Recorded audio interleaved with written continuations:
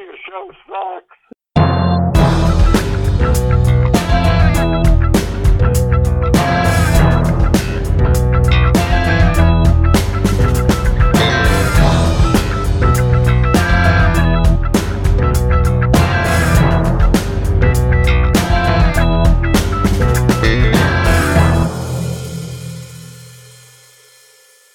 You're listening to The Rick Z Show. I'm your host, Rick Z, and on today's episode, I am absolutely thrilled. Well, I know he's heard this a million times, but he is my favorite rock drummer of all time. I am not making that up, so it's an honor to have him on the show. He has a new book out called Liberty, Life, Billy, and the Pursuit of Happiness. It's selling like hotcakes. Go out and get it right now. I'm speaking of course, Mr. Liberty DeVitto. Liberty, welcome to The Rick Z Show. Well, thank you, Rick. And if I heard that a million times, I have now heard it 1,000,001 times.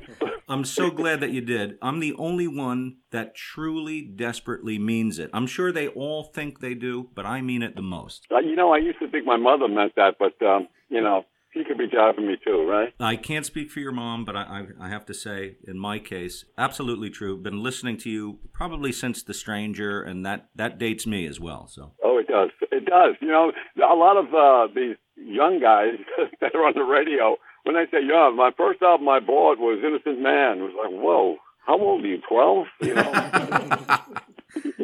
Liberty, the very first time I remember seeing you play, and I don't mean live, I've seen you play live many times, but the very first time I ever even caught sight of you was on video cassette. It was live on Long Island. Do you remember that show? I certainly do. New Year's Eve, 1982 or something like that? Something like that. Yeah, it was the Nylon Curtain Tour. That's right. Yep. That's right. Great album. That was a great, energetic show. And the thing that struck me, being the very first time I ever laid eyes on you, I said, that guy is hitting his drums harder than anyone I've ever seen. The cymbals are going sideways. I thought they were going to go flying off into space. And I thought, this guy is a great rock drummer. This guy's got so much energy. Where does that come from? Are you imagining like an ex-boss's head? Well, is it joy? Well, here's the deal. If you got close to my drum set, you would see that on my snare drum I have my first ex-wife.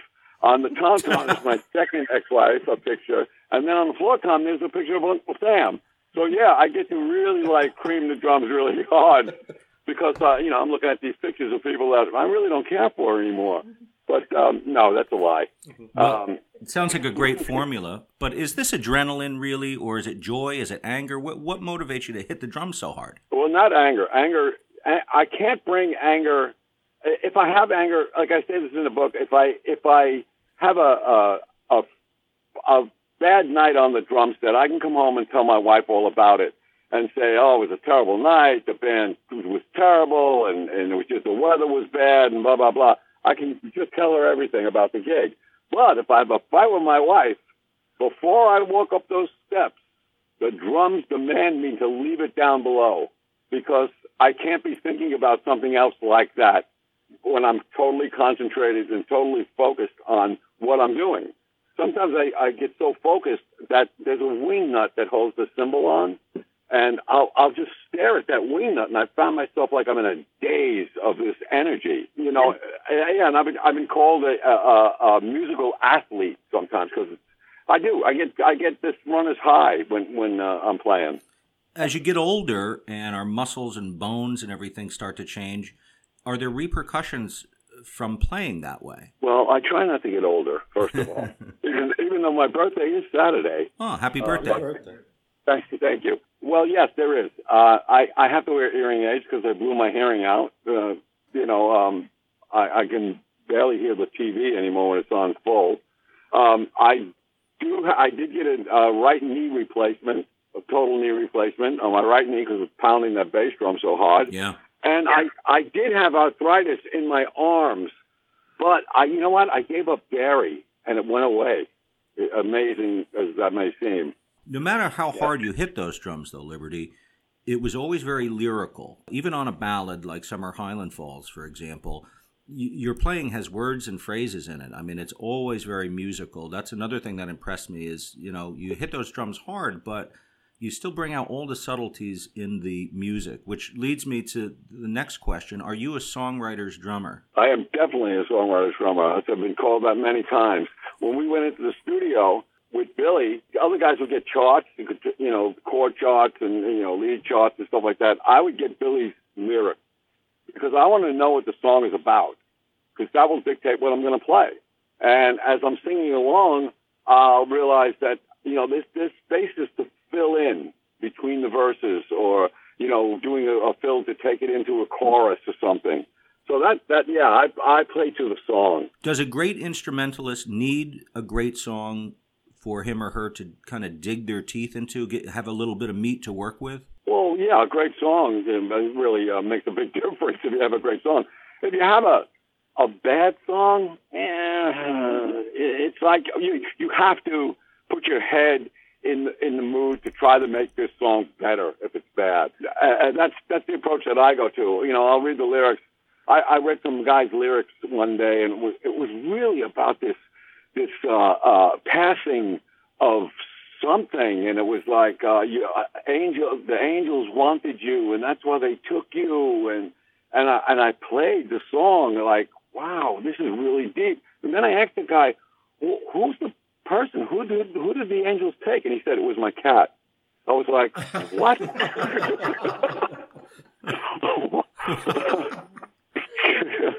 Well, cats are people too, Liberty. Yeah, they are people. I know they are. I want to congratulate you on the release of your new book. I hear it's doing very well. It's very difficult to write a book. Anyone that's done it will tell you it's tedious, it's organization hell, it is time-consuming. What were your experiences writing it? Did you enjoy writing it? Was it drudgery? What was it like? Well, I learned one thing about writing. When somebody says, I'd like to help you do this, say, yeah, okay, come on, you can help.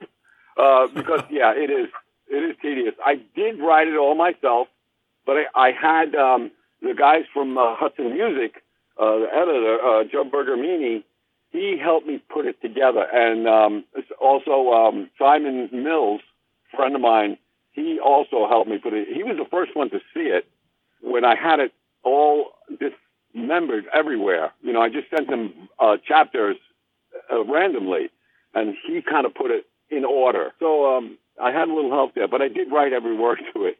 Do you wish you had included certain things that aren't in there? And by the same token, do you wish that there are things you could take out? When I originally wrote the book, I was angry because me and Billy had parted. I just recently got divorced again for the second time, and I hated my ex-wife, and there was a lot of mean things in there. Hopefully that with the older we get, we kind of mellow out. And with this book, I wanted to see things from Billy Joel's point of view. I wanted to stand in his shoes and see why he did the things that he did. And when I did that, I realized the guy's name is on the marquee. He's got to write a new album, 14 songs, which 4 of them have to be top 40 hits. He plays piano. He sings lead, and I'm just a drummer in the band playing the drums, and I'm getting mad at him because I want to go out on tour in April, and I want to go out in April, and he wants to go out in May. It's like he's under a lot of pressure. So I looked at it that way and saw it in a whole different light. I understand that, but shouldn't there be some kind of allegiance to the guys that helped make your sound, to kind of get their backs and say, oh, okay, if you want to go out in April, maybe I'll make a little compromise, because you guys are lugging around your equipment and you're doing this and you're doing that and you're out on the road for months at a time. You guys are part of this process as well. Yes, we are. And where that came in play was in the studio when he would come into a room with Only the Good Die Young, when he wanted it to be a reggae song, and I said, that sucks. But, you haven't been to Jamaica only on the Long Island Railroad where the train stops in Jamaica and New York. So, yeah, we were able to do that there in the studio. We really took part of putting that whole thing together, where he was responsible for everything else. That reminds me of Just the Way You Are. From what I understand, when you first heard the song, you weren't crazy about playing on it. I think you said, I'm no cocktail drummer. I can't play this, something to that effect. Is that true, by the way? And if so, have you warmed up to the huge hit that it became? Well, we didn't like the song when we listened back to it after we recorded it. because we were a rock band, you know. We were playing, you know, heavier stuff. But Signature Kind of Restaurant, that rock part in the middle, that's really us. You know, Moving Out was more of a heavy song. And then there was this Just the Way You Are that was like, you know, and it wasn't until a couple of ladies came in and said, if you put that on your album, that's going to be, you're going to get a lot of girls with that song. And it immediately went right on the record. Very strong influence, yes. Oh, yeah. Well, we'll talk about Billy Joel a little bit more in a while, but I want to go back before all the Billy Joel, before really anything, back to when you were 18 years old and you were drumming for Mitch Ryder. Yes.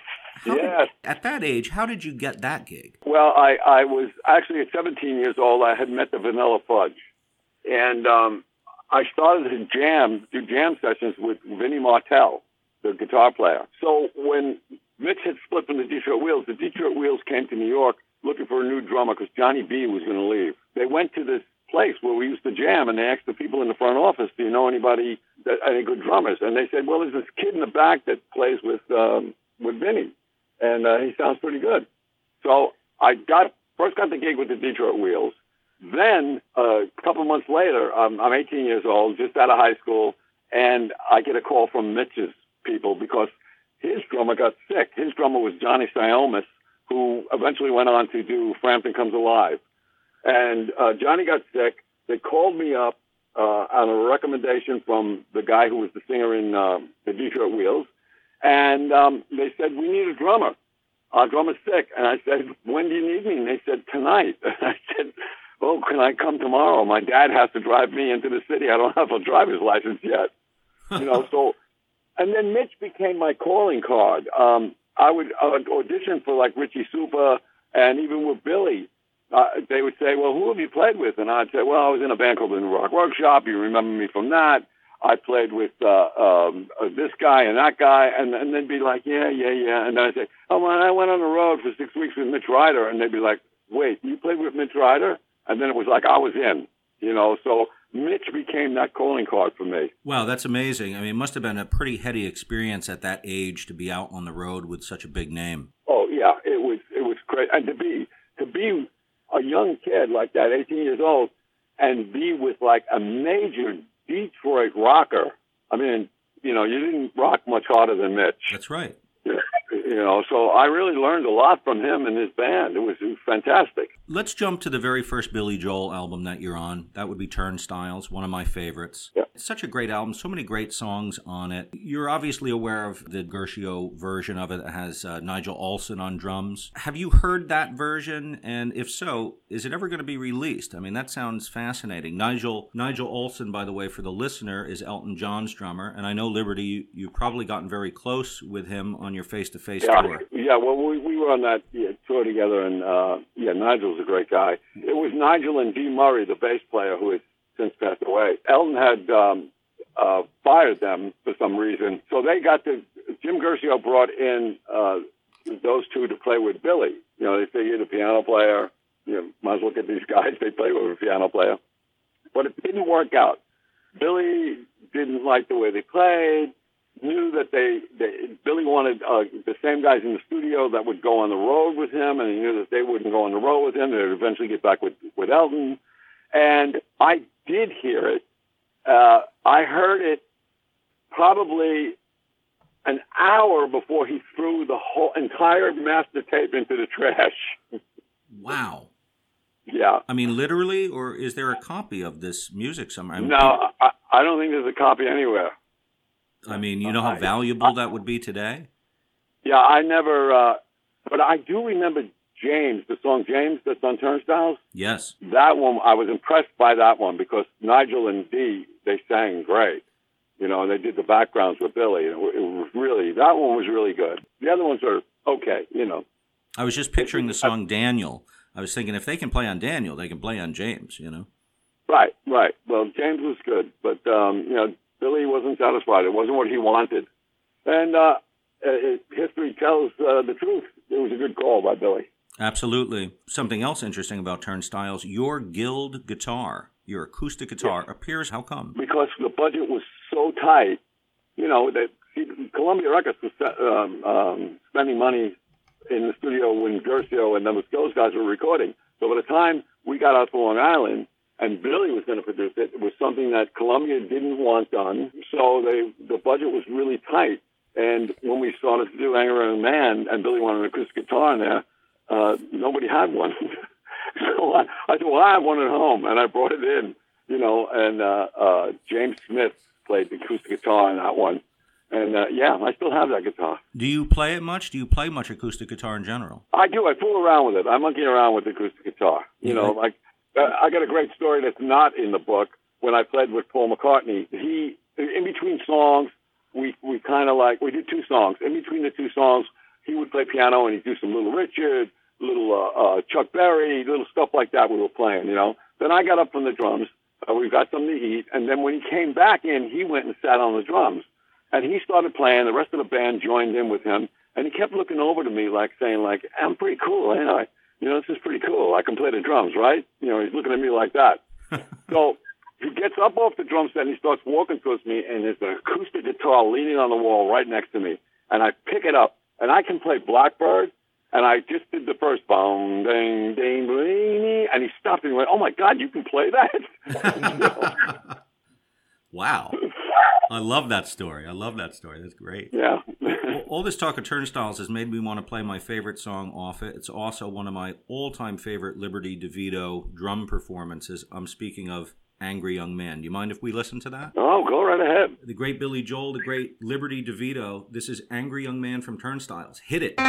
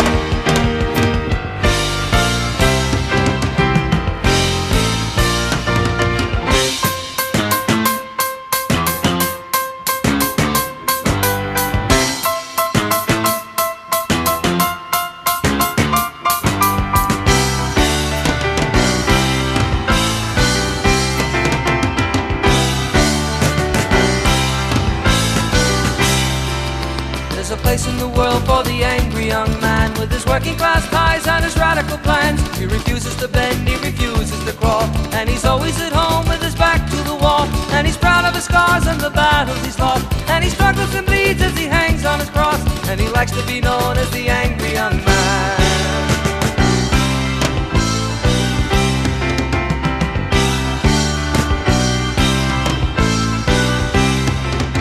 A moment or two to the angry young man, with his foot in his mouth and his heart in his hand. He's been stabbed in the back, he's been misunderstood. It's a comfort to know his intentions are good. And he sits in a room with a lock on the door, with his maps and his medals laid out on the floor, and he likes to be known as the angry young man.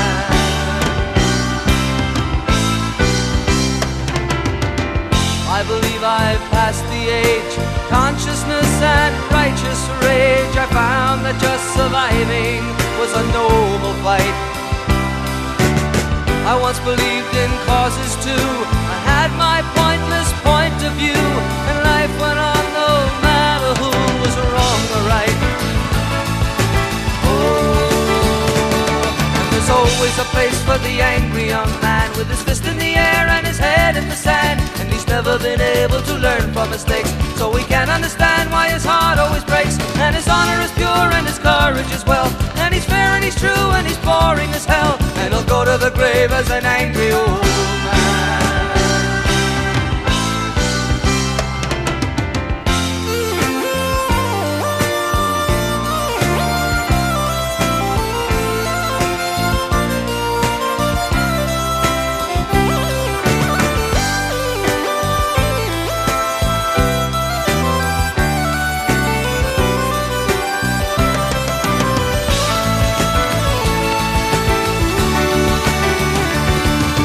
Always a place for the angry young man with his working class ties and his radical plans. He refuses to bend, he refuses to crawl, and he's always at home with his back to the wall. And he's proud of his scars and the battles he's lost, and he struggles and bleeds as he hangs on his cross. And he likes to be known as the angry young man.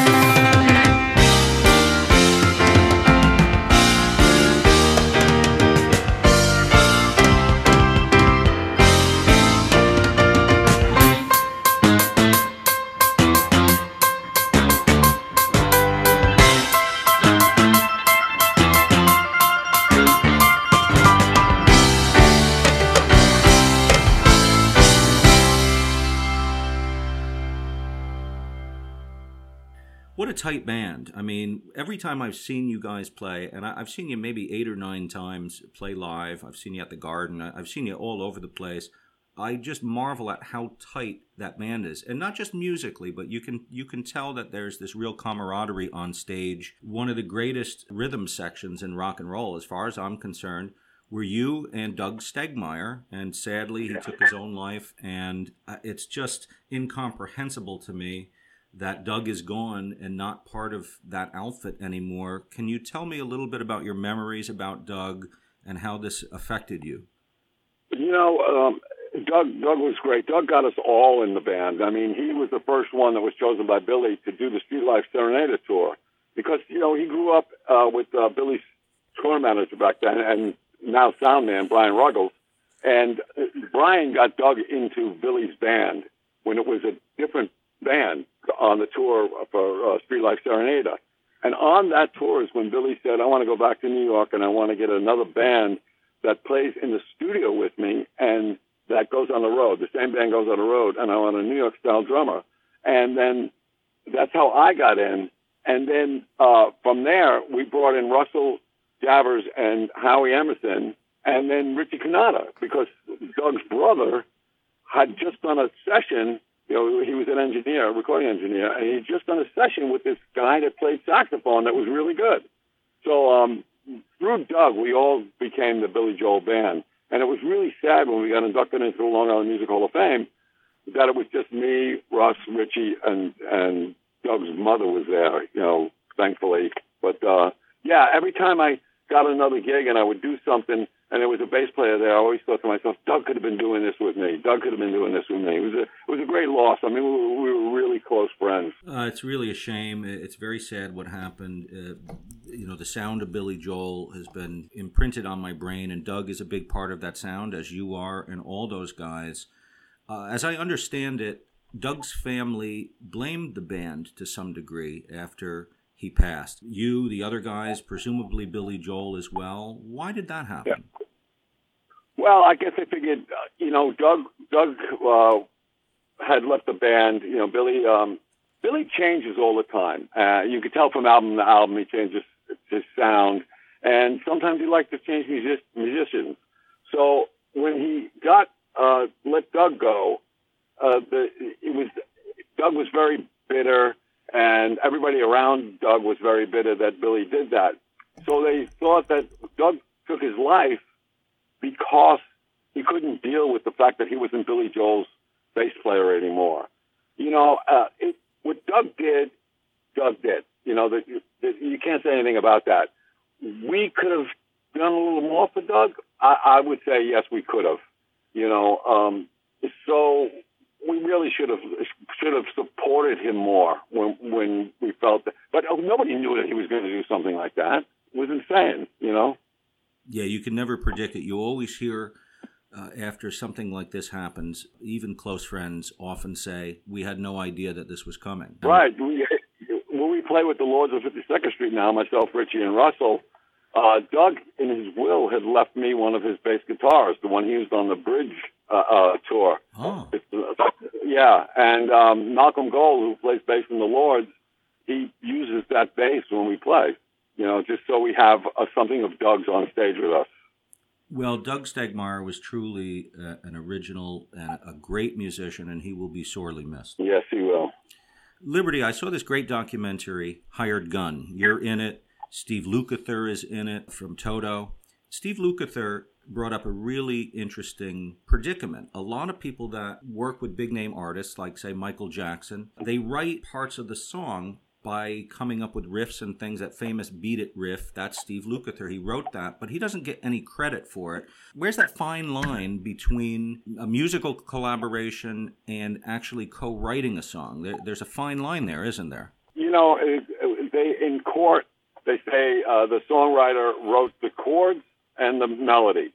That's it. You know, like Billy could sit down and block out chords and sing words to a song in a melody, and that's the song. Everything else is added.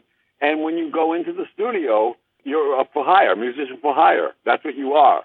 And they expect you to be able to do those things. Like Billy and Phil, they expected me to make up drum parts. Fortunately for us, Billy was giving us a little taste. The more the album sold, the more money that we would receive. So that's why he wanted us to go on the road, because he knew if we recorded the records, we were going to play the hell out of the songs, you know, and really move the record. A great example, though, of what I'm talking about is Bob Berryhill. Bob Berryhill was the guitarist, as you probably know, for the Safaris, and he wrote Wipeout. But does the drummer get any royalties? Because every drummer in the world knows that pattern. That's what the song is mostly, other than just like a kind of a 3-chord blues progression. It's all about the drums, but it's Bob Berryhill that gets paid, right? Yeah, because he wrote the that's the melody. Yeah, nobody cares about that.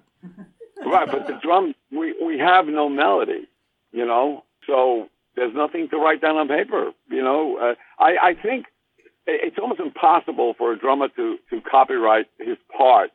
But I think if they would have really fought from the beginning with Wipeout, he may have been able to claim part of the royalties. But I don't think so. Also in Gun for Hire, during your segment, you mentioned a phone call you made to Billy Joel. You needed some money. I think you were getting divorced or something like that, you said, and you had asked for a loan, and he said, you shouldn't have asked me that.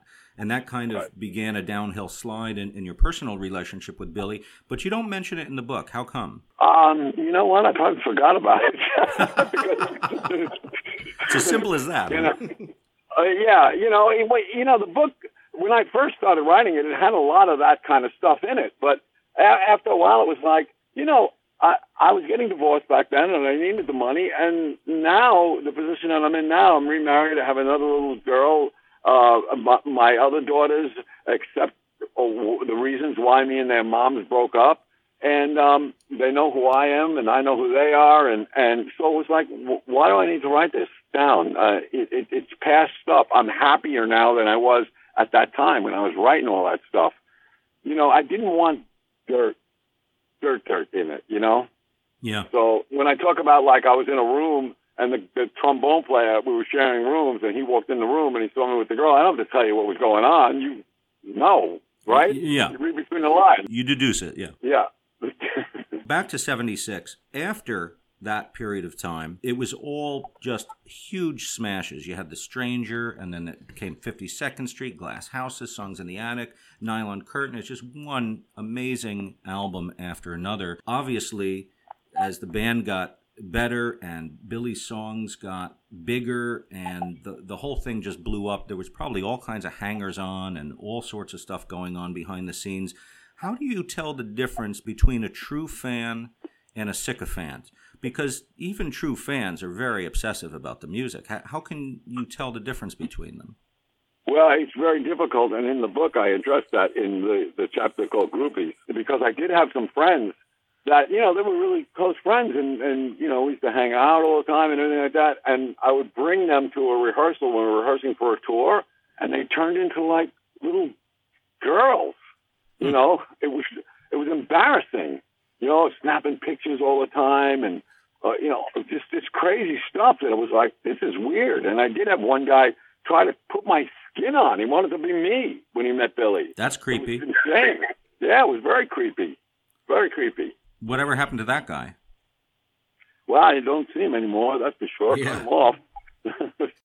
That is the great Liberty DeVitto, folks. His new book is on sale right now. It's called Liberty, Life, Billy, and the Pursuit of Happiness. Go out and get it. And I am Rick Z, and this is The Rick Z Show. Produced and engineered every week by Rusty Johnson. And this week, additionally, co-produced by Dan D'Elia. Thanks, Dan. You're very welcome. Don't forget to come back and join us next week for part 2 of our interview with renowned drummer Rick Z, your show sucks. Liberty DeVitto.